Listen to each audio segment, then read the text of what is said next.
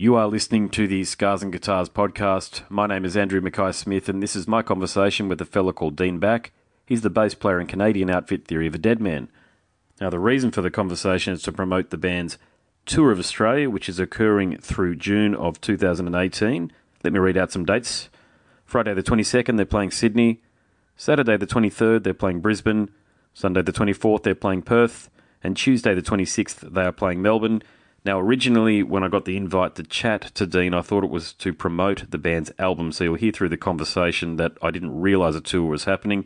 Sometimes these happen, and you don't read the notes that are sent to you by John. My apologies. Anyway, it's still a really good chat because we're able to talk about the bass guitar, which I'm a bass guitarist, as some of you long-time listeners will, of course, be aware.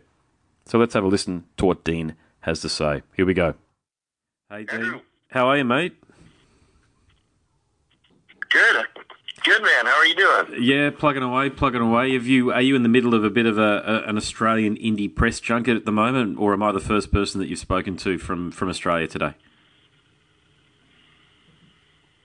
You're the first one that I've spoken to. Yeah, I know the other guys have had a couple interviews. But, cool. The first for me. Yeah, no, that's good. Well, I did, when John put out the call for the interview with a member of the band, mate, I did specifically select you, and that's because I'm a bass guitarist, and I always love talking to a high-profile bass guitarist, so there you go. Oh, amazing. That's awesome. Cool. Mate, let's kick things off. Actually, before I do, how much time have we got? I think, there's another one at 5:45, I'm assuming, so 10 minutes or so. 10 minutes. Okay, cool, mate. All right, well, you've got an excellent new album out called Wake Up Call. What do we need to know about it? It's a little bit of a departure for us. We approached this record a little bit differently. Traditionally, when we wrote music, it was sit with an acoustic guitar, and Tyler would come up with a bunch of ideas. And this time around, Tyler wanted to put the guitar down, and he has a piano at home now, and he wanted to write some songs with the piano and kind of get himself out of his comfort zone. So the music and songs that he'd come up with were quite a bit different from what we traditionally had done. And when we started getting some of the ideas sent to us from him, I got so excited about it. I'm like, this is fresh, this is new, this is something different. Cool. And I was so excited to get going on it. So when it came time to think about producers and stuff like that, our last 4 records were all done in Los Angeles with the same producer and the same production team. Yep. And we kind of thought that with the new sound, it was a good idea to go out and search for someone new.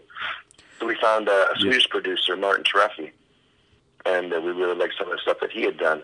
So we got on the phone with him, and we talked to him for a bit, and we were wondering if he'd think about coming over to the States and record, and he's like, he would, but he's got his own studio in London, England, that he feels comfortable recording in, and he wondered if we were into that. So kind of talked about it, and we're like, yeah, why not? This is something totally different, and let's do it. So we went over to London, England for 7 weeks, and it was awesome.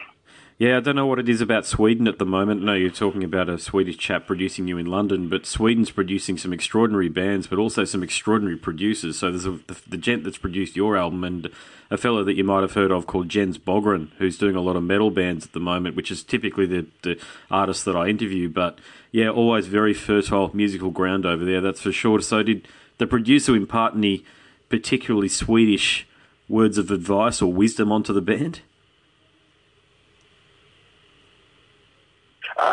I don't know if it definitely had a European feel. It definitely, being in recording in England, it had this sort of history in the old building that we were in. And, we used to, whenever we recorded, we were in this dark room that was no windows and everything, but this was completely opposite. It was wide open. There was windows, sunlight coming through, and we used to record very isolated. The drummer would be in one room, and the guitars would record here, and the bass would be recorded there, and sort of individually as well. But a lot of the recording took place just jamming. We'd all be in the big same room, and with the exception of the drums, would be in an isolated room.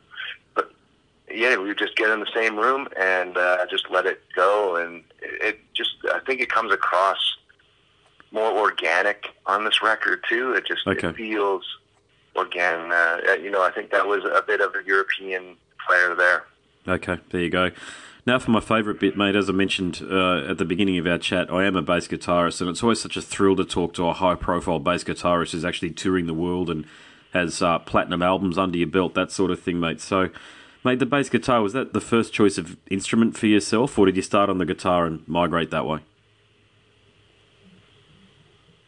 Yeah, I started on the guitar, and it's funny, actually, that's how Tyler and I met. We went to the same guitar school. We had two different teachers. And then we got a job at the same restaurant working together. So we kept crossing paths with each other, and I was always kind of a bedroom player, just like to go into my room and play. And yep. One day we were sitting at the restaurant after work, and he's like, "I'm thinking of starting a band, get some guys together. Are you interested?" And I was like, "Yeah, for sure. Let's give it a shot." But he already had two guitar players. But we need a bass player. I'm like, sure, I'll play bass. I just wanted to be in a band. So Sweet. Sort of picked up the bass guitar from there, and the rest is history. So the albums have always had a massive bass sound. So I haven't actually checked online, but I'm going to try and guess what your rig might include. So I think you either use Warwick basses or Schecter basses, or Spectre, I should say, and you might go through Ampeg amplification. Have I got it right there, or am I completely off? I am playing Spectre basses, yeah. Okay, got that. I could hear that. I've played them from day one. I've veered away for a little bit. I played Gibson for a while, but I'm back to playing Spectres, and I actually play Mesa Boogie stuff. Mesa, okay, Mesa yeah. Boogie Big Block. Yeah, we get a little bit of Mesa down here. It's got a good distribution, but it's more of a guitar thing, not necessarily a bass thing. I know they do bass stuff, but in Australia, the two biggest brands I'd probably say are Ampeg and Gallien-Kruger, and I play Gallien-Kruger, and I play most weekends, and I've got a 1001 RB, which doesn't let me down, and I play Music Man basses because I play a lot of funk and disco style music, which is really interesting for me because I tend to listen to a lot of rock, hard rock, and heavy metal, but I tend to play a lot of funk and disco music, like Kylie Minogue and Madonna and that sort of stuff, primarily because they're interesting bass lines. Right, that's very cool. Yeah, Guns N' Roses was a huge, huge band for me. So Gallien-Kruger, Duff always played Gallien-Kruger. I always love that stuff too. Yeah, actually, I'm.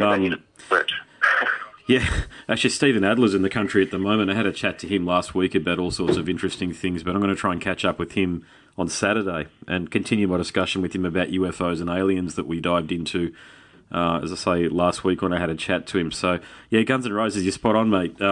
Duff's a big Gallien-Kruger player, but is there, just talking about the way you contribute to the albums and the songwriting, is there anything about the way the songwriting where you come in with a bass riff, for example, go, hey lads, I've got this bass riff, let's build a song from here, or is a lot of it done where there's the guitar first and you just layer the bass over the top of that later?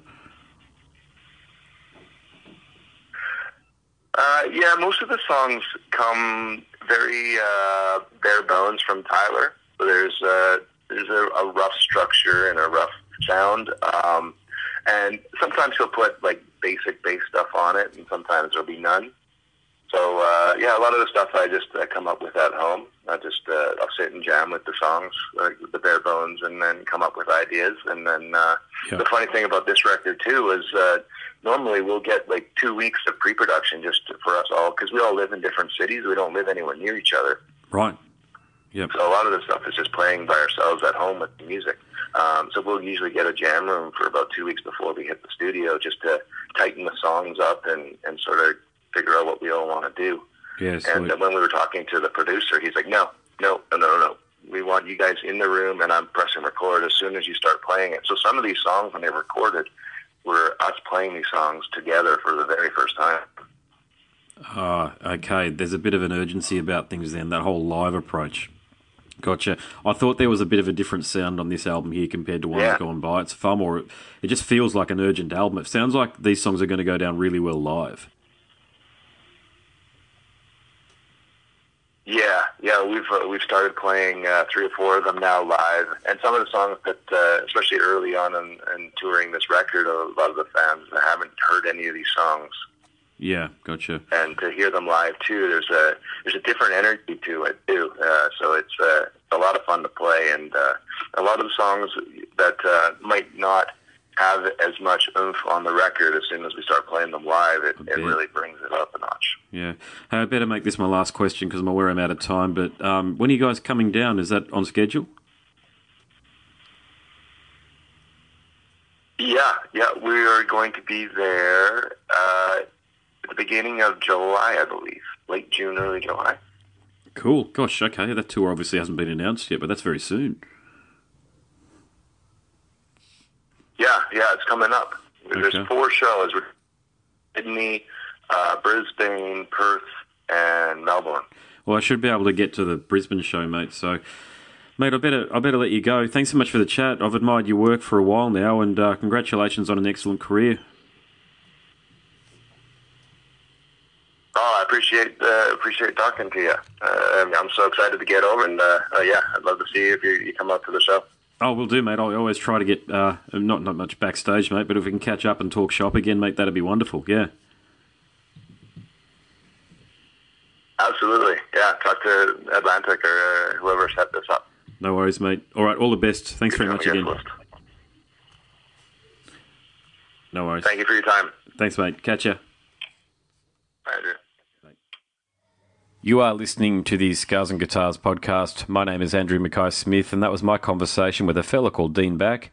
He's the bass player in Canadian outfit, The A Deadman. Really appreciate you listening.